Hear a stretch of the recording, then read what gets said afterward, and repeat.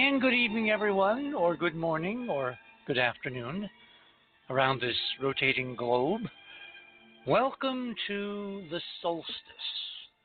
Solstice is very important. The Earth, as you know, makes an annual spiral, not a circle, but a spiral around the sun as we move through the galaxy at something like, I think it's 240 miles per second. I think that's our speed around the center of the Milky Way. And every year we're moving through different space and different time.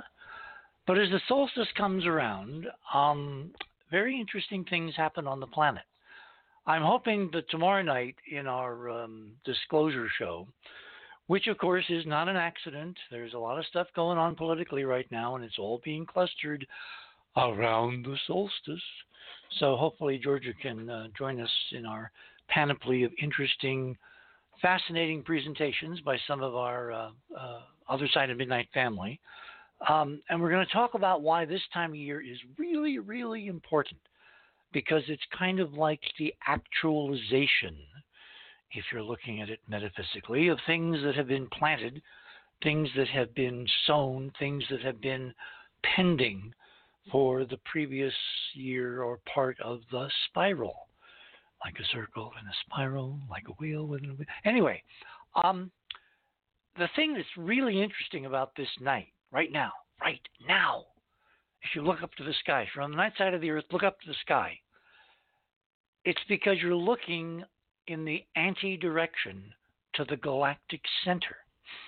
Because in daytime, right now, the sun is in Scorpio, and it's crossing the galactic midplane where the center of the galaxy and the angle of the Earth nodded toward that center are at their maximum.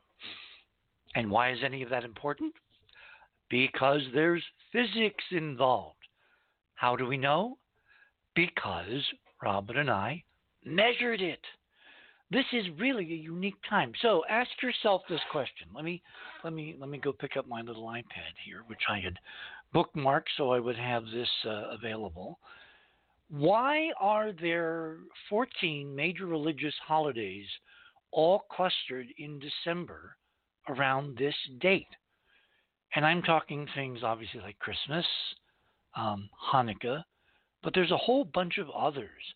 There's Islamic holidays, there's Orthodox Christian holidays, there's, let me look down here, there's Wicca, of course, there's Zoroastrian holidays, there's a big one on the 26th, day after Christmas.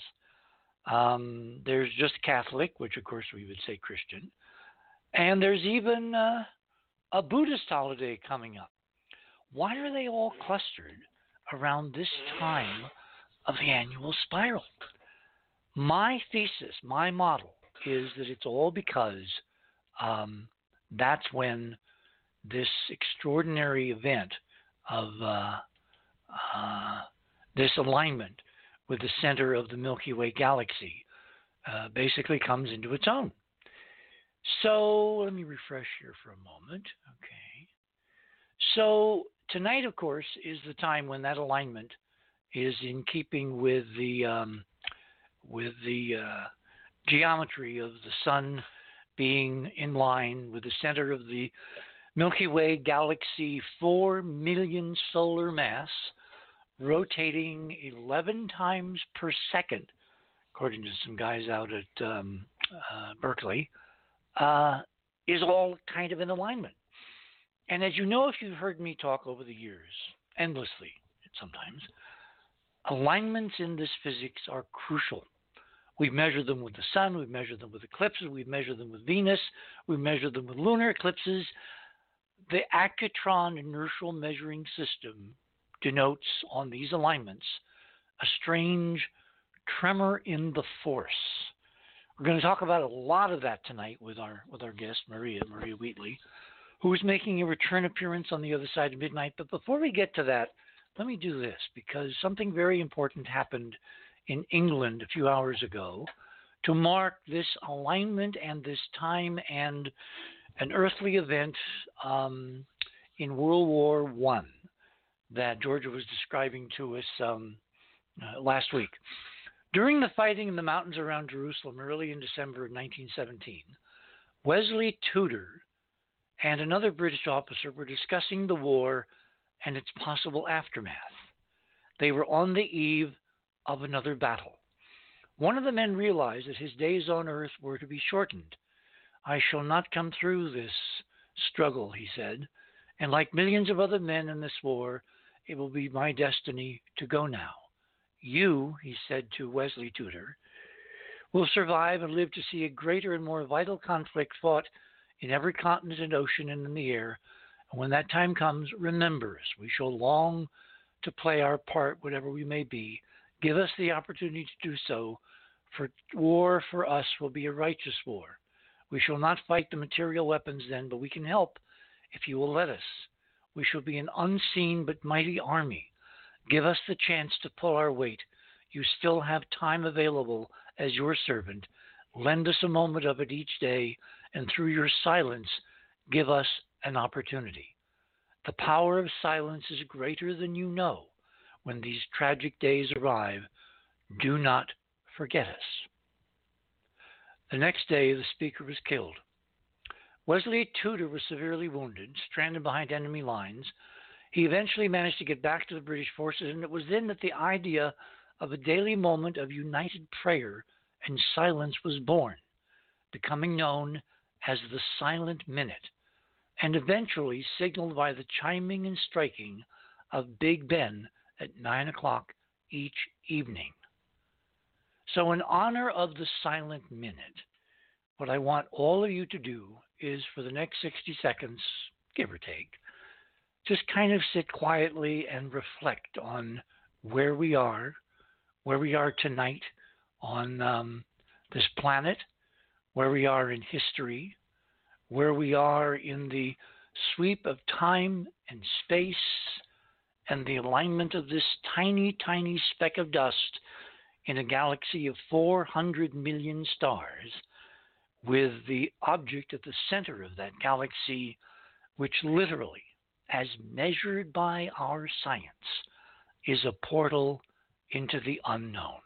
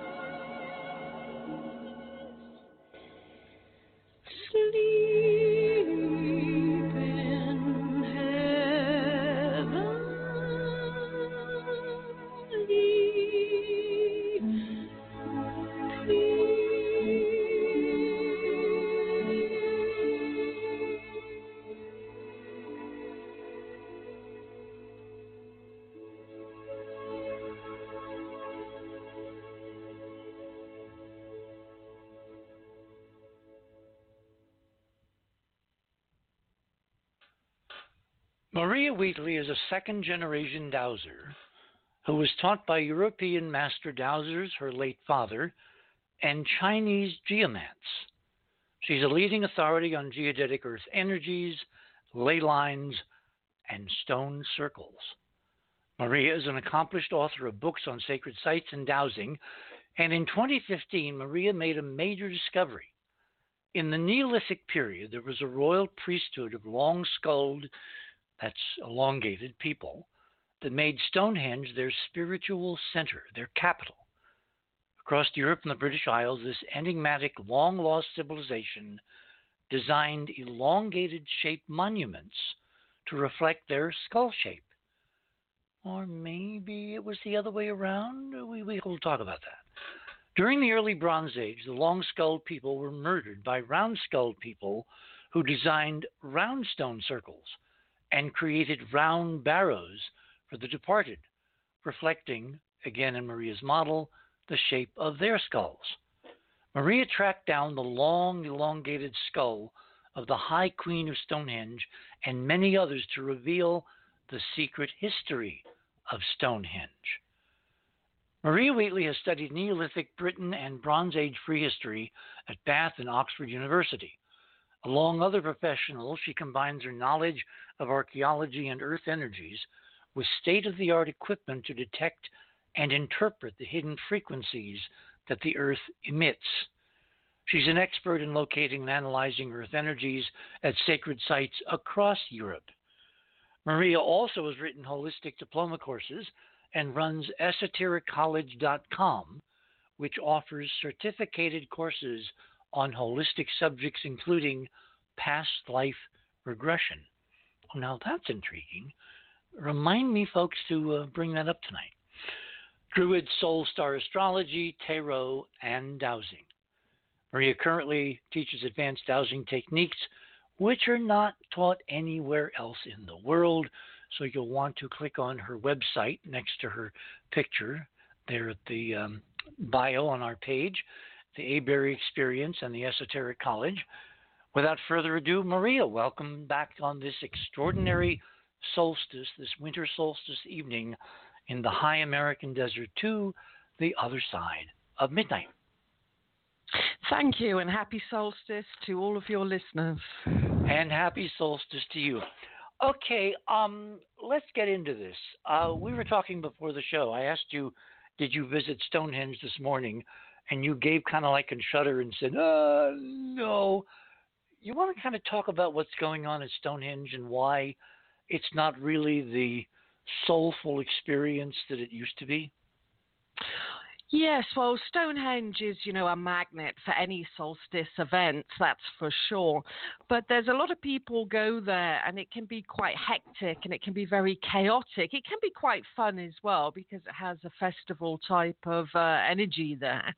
But there used to be a lot of alcohol drinking. English Heritage introduced an alcohol ban.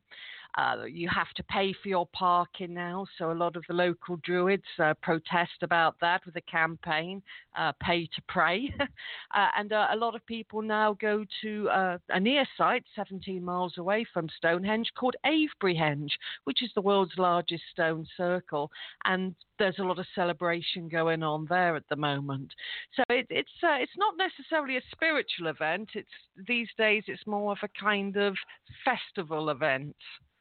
Yeah, I remember when Robin and I were measuring Avebury with the Accutron, and Graham Hancock and his wife met us there, and we're sitting in the pub in front of a wonderful fire, and the instruments are outside recording, and I said to myself, this is the way to do science. A field expedition in the Red Lion pub. We even have pictures of us sitting outside under the umbrellas. And anyway, okay, so solstice, winter. This is the last winter solstice of this decade. So let's talk about Stonehenge. When I asked you a few days ago if you could join us tonight, you said, Shirley, I got all kinds of incredible things to talk about. So what's first of all, let's go back to square one. You've been measuring these circles, which archaeologists have puzzled over for 100 years plus. What would you say is the biggest takeaway in terms of these enigmatic circles? And we'll get into their geometry in a moment. But why should people really look at Stonehenge tonight in a pun intended different light? Well, Stonehenge is the most different stone circle in all of the British Isles, indeed the world. It's unique, it's its own shape, it's its own geometry. It's set above very, very, very powerful earth energies and a huge deep aquifer. So it really absorbs all of that energy into the stones, into the environment. Sound as well, as we'll get into later, gets distorted at Stonehenge. So back in the day, there was a lot going on in terms of unseen earth energies. The way the priesthood and the spiritual people would even speak inside the monument, you couldn't hear anything outside of the monument. Just by a few centimeters, you would know what was going on at Stonehenge. So it would have been perceived as a magical place. The stones were highly polished, giving off a kind of quartz-like effect. Today we see them as dulled down grey sarsen stones and dull blue stones. But 4,500 years ago, using orthodox dating, this would have been a dazzling, brilliant, colourful place. Kind of like the pyramids at Egypt, which we now know because of the bits of the surviving casing stones were once painted. Maybe not originally, but by later cultures before the stones were all taken away to build mosques in Cairo after a great earthquake. And I think the Sphinx in Egypt also was painted, if I'm not remembering faultily. Well, Stonehenge was surrounded by a 6-foot to a 10-foot white chalk wall. So Stonehenge, you'd have just, if you were outside of the monument complex, you'd have just seen the tops of the capstones, the lintels on top. And I think because there's a lot of golden and red ochre in the area that was certainly used to paint temples of stone in Orkney at the same time, there could have been a lot of colourful maybe symbols or painting on the white chalk wall. That's for sure. It's an abundance ochre there. So it would have been surrounded by this huge, huge wall, and only the chosen people would have been selected to go inside Stonehenge. It's not like Avebury. Inside Avebury, it's been calculated by the archaeologist Aubrey Burl, you could have fitted thousands of people in. So it's a bit like Avebury was for the people. Stonehenge may be an exclusive area for the priesthood and the priesthood alone. So one was kind of like a village church and the other a high cathedral? Yeah, exactly. And it's so interesting because they have very different, I'm a left brain kind of guy. I like calculating things, right? But I got to tell you, the measurements we did at Stonehenge were really, really different than what we got at Avebury. Avebury is well, for instance, there were 2 stone circles at Avebury. And there is one biggie. Well, there's multiple concentric sets of rings at Stonehenge built over many, many thousands of years successively. But what I always found intriguing before I even went there to measure it is there were 2 stone circles at Avebury, and they were tilted off due north, the axis looking directly at the North Star, the rotational axis of the planet, by, wait for it, 19.5 degrees. So somebody knew something way back when. We probably touched this on earlier shows, but we have new people coming into the audience all over the world all the time. So, Maria, give us a brief background on, beside what I read, on how you got into this and how you ascertained for yourself that these are active, resonating, singing monuments. They're not just dull, dead stone. Yes, well, I began researching ancient sites because my late father was considered the UK's top master dowser, going back to the sort of like 1980s, 1990s. So I started off being taught how to douse and how to really attune to the sites. My father inherited all the unpublished surveys of another master dowser called Guy Underwood, who rediscovered the geodetic system of Earth energies, which deals with the very deep aquifer waters and the energies that they emit.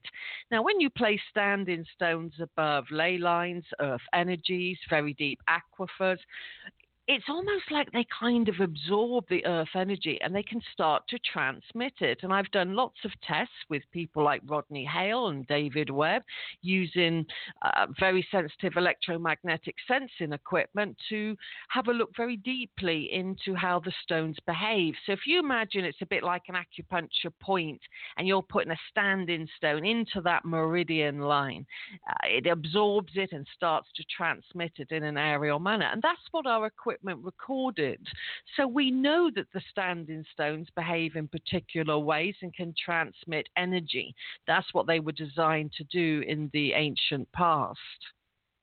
You know, what's interesting is that in the modern parlance of radio and electromagnetic communications, all that, a device that does that is called a transducer, from the Latin, trans, across, duco, to communicate.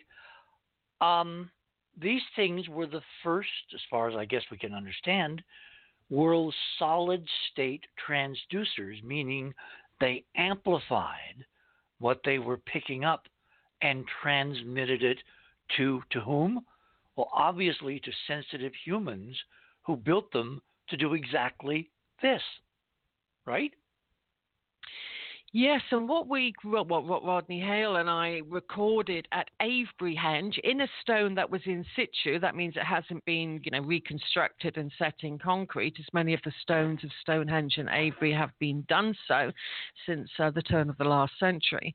And on one particular point of the standing stone, it was emitted around about 18 hertz, and the human ear hears around 20.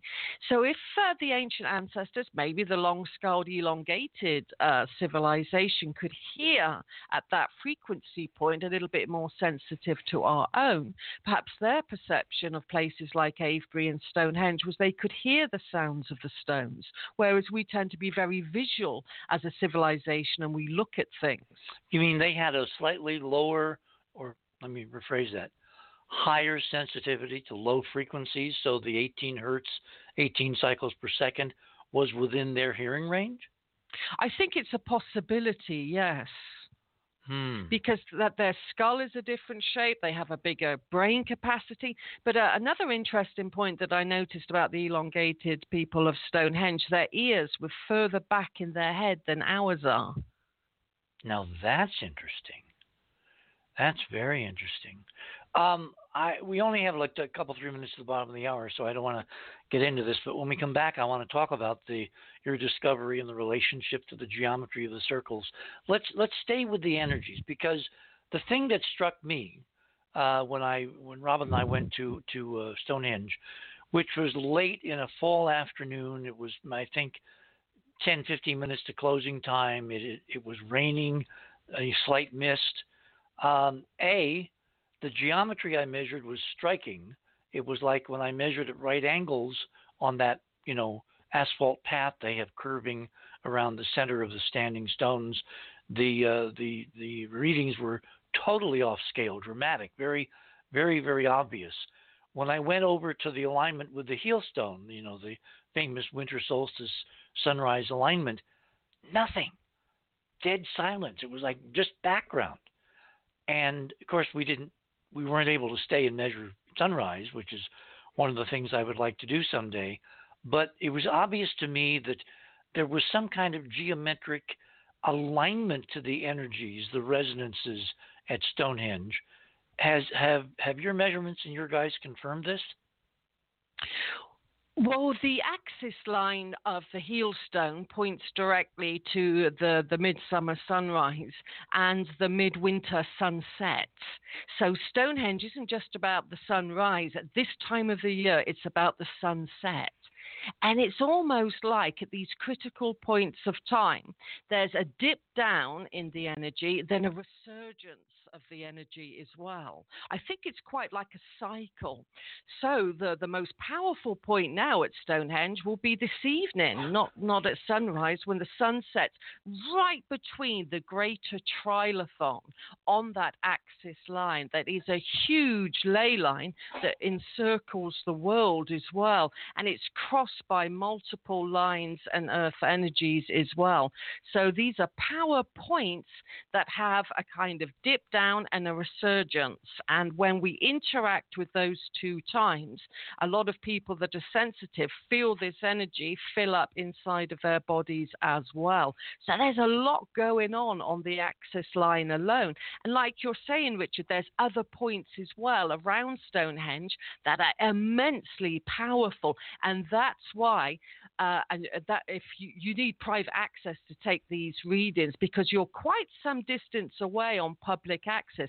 Imagine being very close to the stones. The closer you get, the more powerful it is. And that's why, in my opinion, English heritage keeps the general public quite away from the stones. But the general public doesn't have means of measurement. All they can do is go in and say, oh, I felt something, and no one notices. No one gives a damn. They don't believe them, or they do believe them, but it's not like it's going to crack open any secret codes. So do you think that English heritage is doing this so that scientists don't really begin to notice and measure?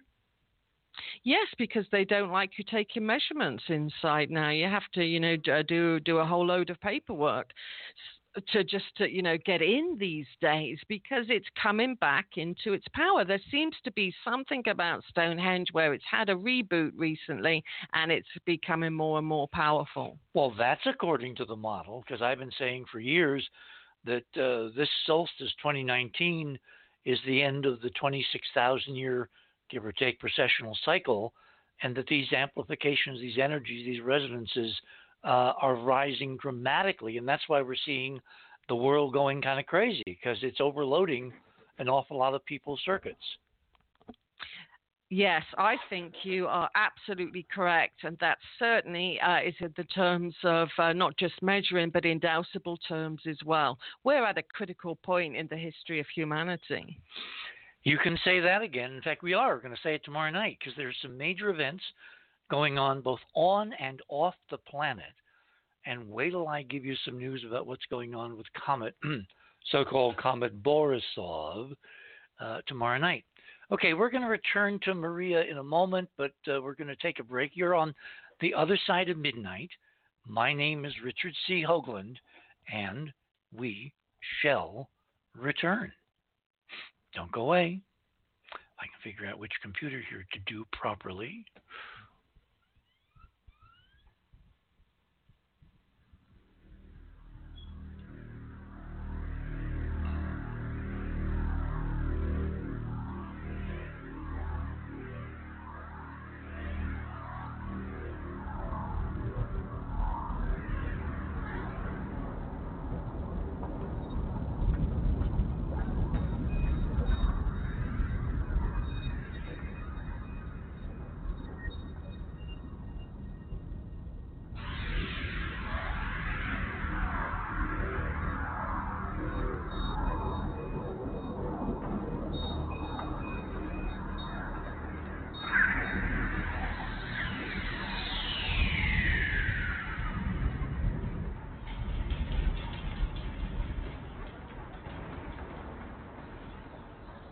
Hoagland here. In this time of the season, particularly in this extraordinary geometry of energies and consciousness and resonance, we in the Western traditions, we think of Christmas, which of course is the season of giving. I want you to think tonight very seriously about giving to the Bahamas. We have a new sponsor's not exactly the right word, shall we say colleagues, joint partners in trying to make this a better world. If you go to theothersideofmidnight.com, which is our homepage. Click on that. That will take you to where we lay out the shows. At the very top, you'll see a banner which says Save Lives, Pure Water for the Bahamas. Click on that. And right there under the banner, again, you'll see a little thing that says, Yes, I want to help. Click on that. You can give the gift of life tonight. You can actually provide incredible opportunities for endless drinking water. I mean, one of these bottles, these incredible technological bottles, kind of takes the place of almost 500 ordinary bottles of purified water. The difference is that you can put any kind of water in this technology, and the water will be crystal clear and pure to over 99.99%. And there's no limit. You can buy one bottle and give us a donation. You can give 5 bottles. You can give 10 bottles. If you've really got, the goods, you can give as much water, the water of life, as you possibly could ever imagine, that people in a desperate situation, suffering the aftermath still. Something like 60 to 70,000 people were decimated in the northern Bahamas because of the hurricane, which sat there for days, churning and churning and churning. Imagine life-giving water to save people at this special time of the year from death. So think about it. Go to that page, click on the Yes, I Want to Help, and give the gift of life.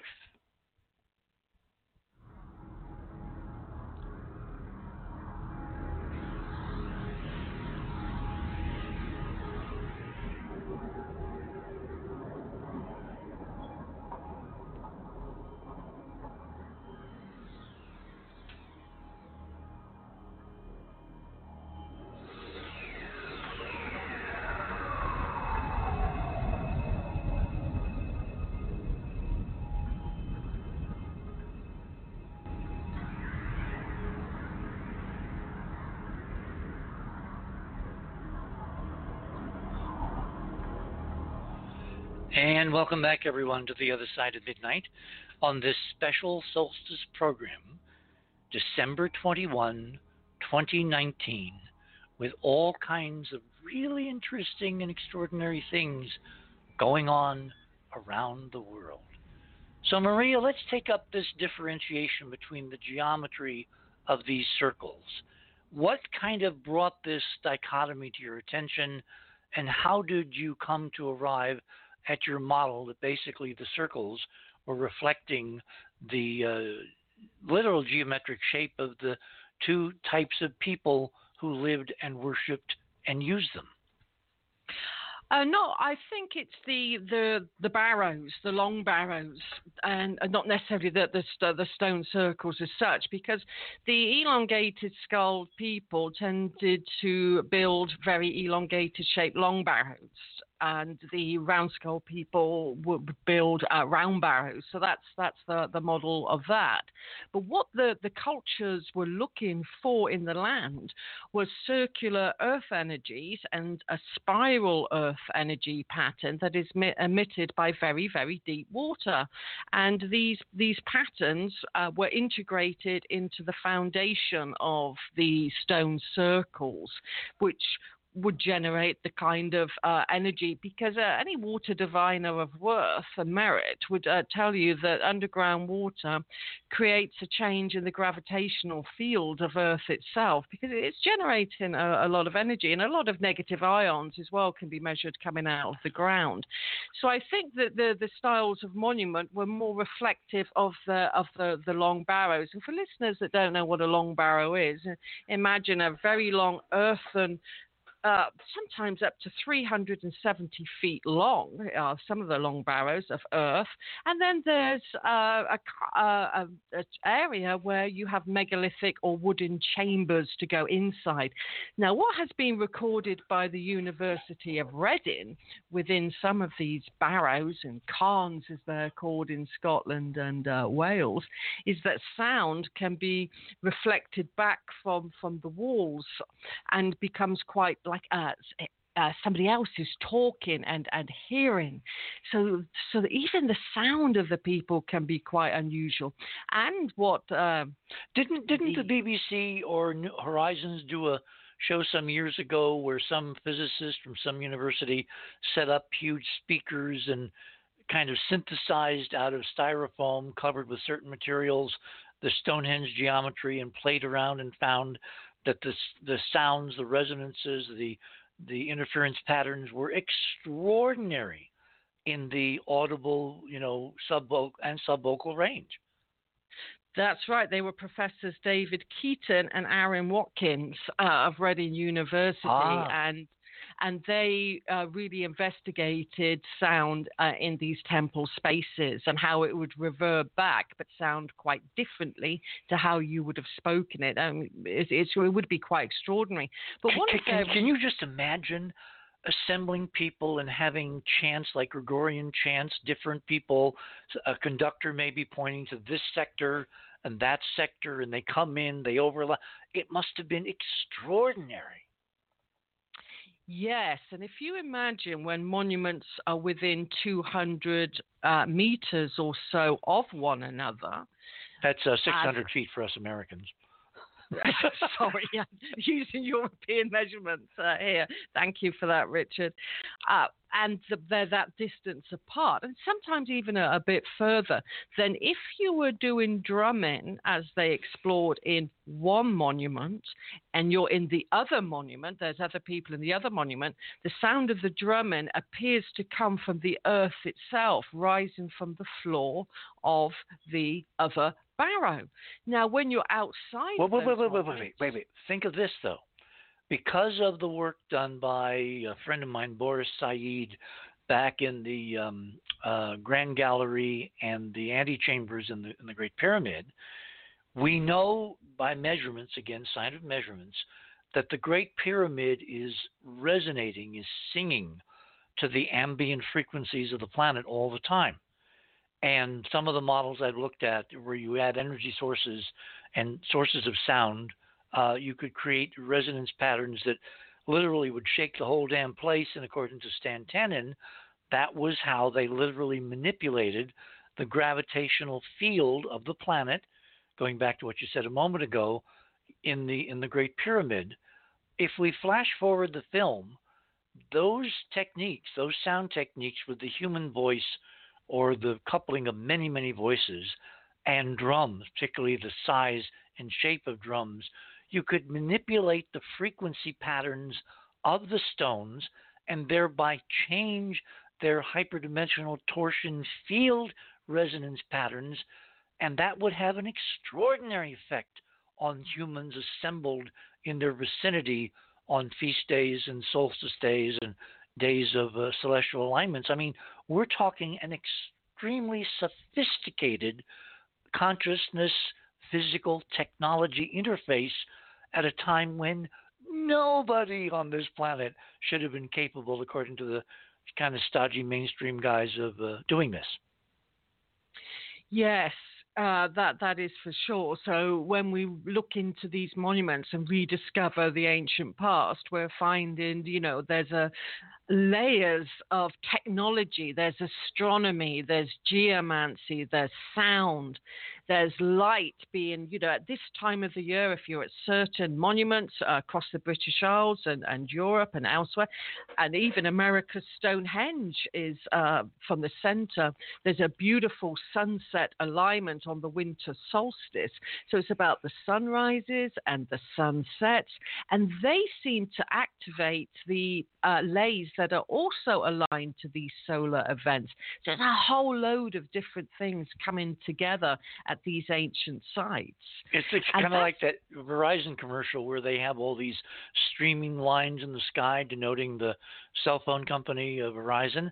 Can you imagine if you could look at the Earth from orbit and look down and see the ley lines, and they're dark during normal times of the year, at these times of the alignment of the Earth with the galactic center, et cetera, you could see them light up and energy flowing back and forth across them like this lit up network. I mean, it's all there, but it's invisible because, of course, you can't see it. but humans can feel it, and that was the intention.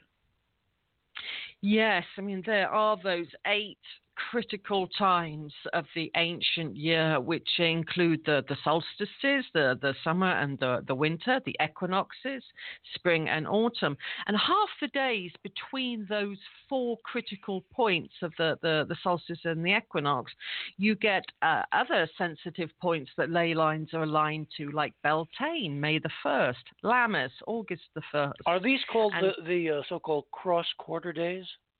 That's right. They're the cross quarter days of Beltane, Lammas, and the start of the Celtic year is actually Samhain, November the 1st, which was Christianized to Halloween. And you also have Imbolc on February the 1st. Now, all major monuments across Northwest Europe are aligned to one of these 8 days of the solar year. They were critical times of energy points. And it's interesting to note that, in the Catholicism and the Christian church, they were all Christianized, those dates are made into holy days and holidays, but they come from the pagan past of alignment and knowing how to manipulate these energies with sound and light. And all of the festivals of these critical 8 points of the ancient pagan year began in the evening. And that was recorded by Julius Caesar in his conquest of Gaul in his book called Dispata. And that's where we get the term Christmas Eve from, New Year's Eve. It's the eve was considered the high point of the day as much as the dawn. And that's why we have so many monuments aligned to the midwinter sunset. Now, in England, do people generally make a big deal about midwinter sunset alignments at Stonehenge, like this evening when it was sunset many hours ago in Britain? Or is this kind of submerged under the hype about sunrise? There is Stonehenge will be open at sunrise and sunset, and the serious archaeoastronomers and the people that really know about the monument will be there for the sunset because that's its access alignment, whereas the kind of general populace would be there for more of the sunrise. But when you look to how the monument is angled, that's its critical time. That's its energy time, for instance. So yes, it will be this evening and yesterday evening, which is its critical point. But we know that there's a difference between the winter solstice and midwinter day as well. That's midwinter's a critical time as well, because 3 days after the summer solstice or 3 days after the winter solstice, that's when the sun moves in a bit of an angle. So 3 days after today, on the winter solstice, the sun will start rising in the northeast again. And that, again, is a very critical point in the ancient calendar year where the sun is gearing up its power again, and the lays, like that beautiful description you gave earlier, they all light up again. It's a reboot time as well. So there's those 2 power days, Midwinter's Day and the winter solstice. For folks like us who've been looking at this from an unusual perspective, and I think we've figured it out. I think we understand now why these ancient people spent extraordinary amounts of human capital and labor and assembled people, from all over as far as they could to lift and move and position these stones, because this was essential for the well-being of the tribe, of the group, of the culture, of these civilizations. Then we go through this period where modern archaeologists go, gosh, why do they spend so much time and energy doing this? Is there any beginning of the crossover where the mainstream guys kind of have figured out that us guys have got it and they need to talk to us more, that these are active, energetic, resonating technologies to interact with humans at these particular geometries to basically enhance and recodify their well-being? Or are we talking past each other like everybody in politics these days seems to be doing? Yeah, that's really good. I think speaking from here in the UK, there is a bit of a divide between archaeologists and alternative researchers, for want of a better title. There is a divide there, but I think that when people come together and discuss their chosen specialities, then we get more and more answers. So I think it's good that there's shows like yours where information can be put out to the general public. Do you have contact with these professors who measured the sound properties of Stonehenge and a couple other places? I've met some of the top archaeologists, yes, that are associated with their different specialities. Yes. Has English Heritage allowed them to actually measure the real monuments? Because what I saw were recreations of the geometry, looking at simply bouncing sound off surfaces. But I don't know whether they actually carried out measurements at Stonehenge or at Avebury, etc. Professor David Keaton and his partner Aaron Watkins, yes, they actually went into Stonehenge, and what they discovered was on the solar access line that we discussed, which is the rising midsummer sun and the setting of the winter solstice sun. That's the access line. That's what the heel stones are aligned to, and that's what the greater trilithons are aligned to at Stonehenge. They're massive megalithic features. Then on that line, if you spoke on it, your voice is more louder, the sound is louder. And if you get off that access line, your voice becomes more muted. So they call that not a solar access line, but a sound line. And they also found that if you go outside of the stone circle, even though there's gaps in the stones, which everybody knows about at Stonehenge, large gaps, in fact, the sound doesn't travel outside, it stays within the monuments. And even the way the stones of Stonehenge are carved and worked, they're concave in the horseshoe section of Stonehenge, and that bounces sound off as well. They found that the shape of it is very important. In fact, all coves, that's where you have three stones together, like, I don't know if you can remember the northern inner circle of Avebury, Richard, which is the cove stones, that massive big stone. Sound bounces off cove stones as well, just like at the horseshoe effect of Stonehenge. Yeah, that's part of those two circles that have long since disappeared, except for the remnants in the ground. And those are the two circles that were lined off due north by 19.5 degrees. So somebody knew the physics. Somebody knew about this geometry, and they used it as a technology. That's right. The Neolithic people made all the surfaces at Stonehenge curved and smoothed, and they fitted it together to make a perfect ring, knowing that the sound would be very different by adding those specialities to the stones, whereas an archaeologist would say, oh, they just wanted it to look smooth.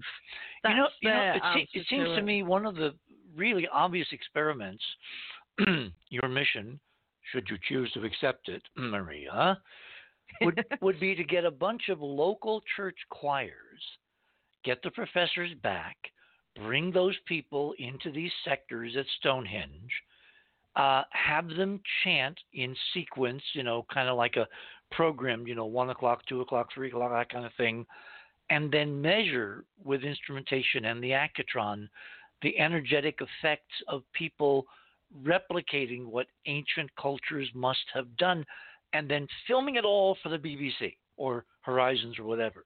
I mean, that would be a stunning audio-visual spectacle, because you could have people outside that would say, I don't hear anything, or I don't hear, it's very muted, or inside it's so different. In other words, you could do this as a television event. Remember Roddenberry's rule, if it's real, it will be on television. And it would be an incredible crossover between what we guys now know and what the mainstream desperately needs to know. Yes, that would make interesting research and television at the same time. And there has been a few experiments done on tops of mounds with sound, and it seems to travel further again if you're on the top. in distance as well. There's been some done on that, but I think as well what the ancients were doing. They knew so much about what was happening in the earth. And for example, one experiment done in the 1980s by Don Robbins was listening to a stone circle called the Rollright Ring in Oxfordshire. And he noticed at the equinoxes, the spring and autumn equinoxes, that these stones released ultrasound, but not inside of the circle, outside, as if they are pushing out the sound that we can't hear. It's outside of our audible hearing range, as if it's irrigating the surrounding countryside. So the ancients knew about... What do you mean irrigating? Well, sort of like pushing it out as if it's essential to the countryside that it has to be released outside and not inside of the circle, because the inside of the circle was really quiet in terms of the ultrasound. How incredibly interesting. I mean, this is so multi-layered, Maria, and so sophisticated. Is part of the academics being so stodgy about this is basically culture envy? They can't imagine that their ancient ancestors were brighter than they are? Exactly so. So we're talking old men's egos. Yes, I mean, so it's so much going on at these ancient sites that were, the ultrasound at Rollright was found quite by accident. But when it was researched by, he was an archaeologist actually, Don Robbins, and it was then the moment with, my goodness, what is going on? And at these critical times of the solar cycle, not at other times of the year. And Avebury responded at Beltane, which is May the 1st, when that releases ultrasound as well. And the ley line that goes through Avebury is associated to the Beltane sunrise, which was discovered by John Michell. I just had a great idea. If someone, hint, hint, were to approach the current owners of the Red Lion, and who I know very well, and tell them this, and have them do some kind of festival or conference or whatever, and get people to resonate. I mean, who doesn't love to be part of a sing-along? And it's like, the more people you accumulate, the good singers kind of resonate the not so good. So it ultimately sounds really cool. I mean, you could create events that would be the crossover, again, on television, so the academics would have to pay attention. There's something going on. Yes, that's a really good idea. I certainly know the owners, the management of the Red Lion very, very well. What better way to democratize, to make kind of mainline this? And it's all kind of like a do-it-yourself project, because everybody can get involved. Nobody has to be left out. Yeah, it'd be a wondrous event. Oh, I can just hear it. I was going to say I can just see it, but I can hear it. Okay, if you go to Radio with Pictures, someone, I think Cynthia said earlier this evening that one of our listeners, sent a GIF, which I posted as my number 2 item in Radio with Pictures. Remember how to get there. Go to theothersideofmidnight.com. That's our website. That's our homepage. Click on tonight's banner with Maria for Saturday, December 21. That will take you to her guest page.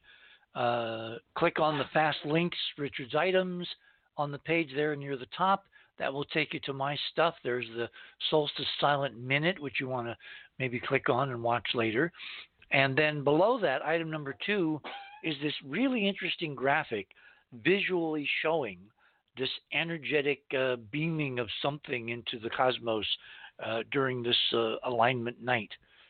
Silent night, holy night, alignment night. Anyway, we got about 5 minutes to the end of the hour. I keep doing this. I have so many questions that I want to get to you. Remind me at the top of the next hour that we're going to talk about the round-headed people and the elongated-headed people, and these monuments that reflect this geometry, and what the deeper levels of this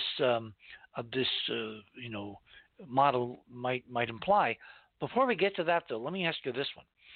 You mentioned earlier that these circular monuments, these henges, are built over ancient water that will amplify or help to amplify the energies. Do we have systematic survey data that really confirms this? In other words, where you have a circle, is there always ancient buried water, or do you have circles where there is no water and they function the same or they function differently? Most stone circles and monuments are sited above either an aquifer of groundwater, which can be measured very, very easily by, water boards technology. I mean, I used to find water, as a dowser, find water leaks for the water board, and they've let me have a look at their plans and organizations of the underground water in their terms, and then the two coincide. But in dowsing terms, there's primary water, and that's not groundwater, aquifer, rainwater that's fallen over, could have been thousands of years ago.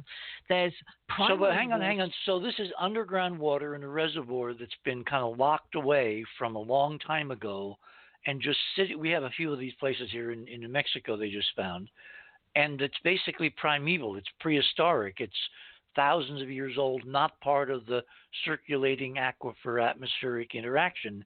It's really kind of an ancient archive of ancient water. That's right. That's one type of water. That's, in ancient aquifers. And a well by Avebury is 30,000 years old, according to the water board. Holy cow. Wow. But there's another type of water, which I'll just touch upon because we're coming up to the break now, which is called primary water, which is, according to esoteric water diviners, water born within the earth independent of rainfall. So you have the rainfall water and you have primary mystic water, and both waters give off a different dowsable pattern recognized by water diviners. One is a spiral and one is a wavy pattern, like the symbol of water worldwide. That's what the ancients were looking for, two different types of water. How interesting. Okay, you're right. We're at the top of the hour. My guest this morning is Maria Wheatley, and you're on the other side of midnight. We're coming up to this break. When we come back, if I do things correctly, we're going to be talking about the differentiation of the peoples that used and built these circles and what they may have intended in terms of cultural differentiation. You're on the other side of midnight. My name is Richard C. Hoagland, and we shall return. Thanks for listening to this exciting first hour. Now, the second and third hour of the show is available to Club 19.5 members only. Please support the show by subscribing to Club 19.5 and join our very interesting community. To do that, please visit the website, theothersideofmidnight.com, and click on the Join Club 19.5 link in the left-hand column. As a Club 19.5 member, you'll gain access to the rest of this show and all previous 350-plus shows that we have done. Now, recent Club 19.5 member archive recordings have the commercials removed, and the sound quality has been enhanced. You'll also receive a dedicated private podcast feed that contains these enhanced show recordings. And you'll be able to download the MP3 files directly from the archive if you prefer. As a Club 19.5 member, you'll also be the first to preview our new videos and reports. We'll be adding exclusive new features to Club 19.5 as we go forward, and boy, have we got some amazing things to tell you about in the coming weeks. So please support the show and don't miss all the exciting new things we have planned. I want to thank all our Club 19.5 members because without your guys' support, this show would not be on the air. Please help us continue growing the show by subscribing to Club 19.5 today. And when I say we really need you, we really need you. Over and out.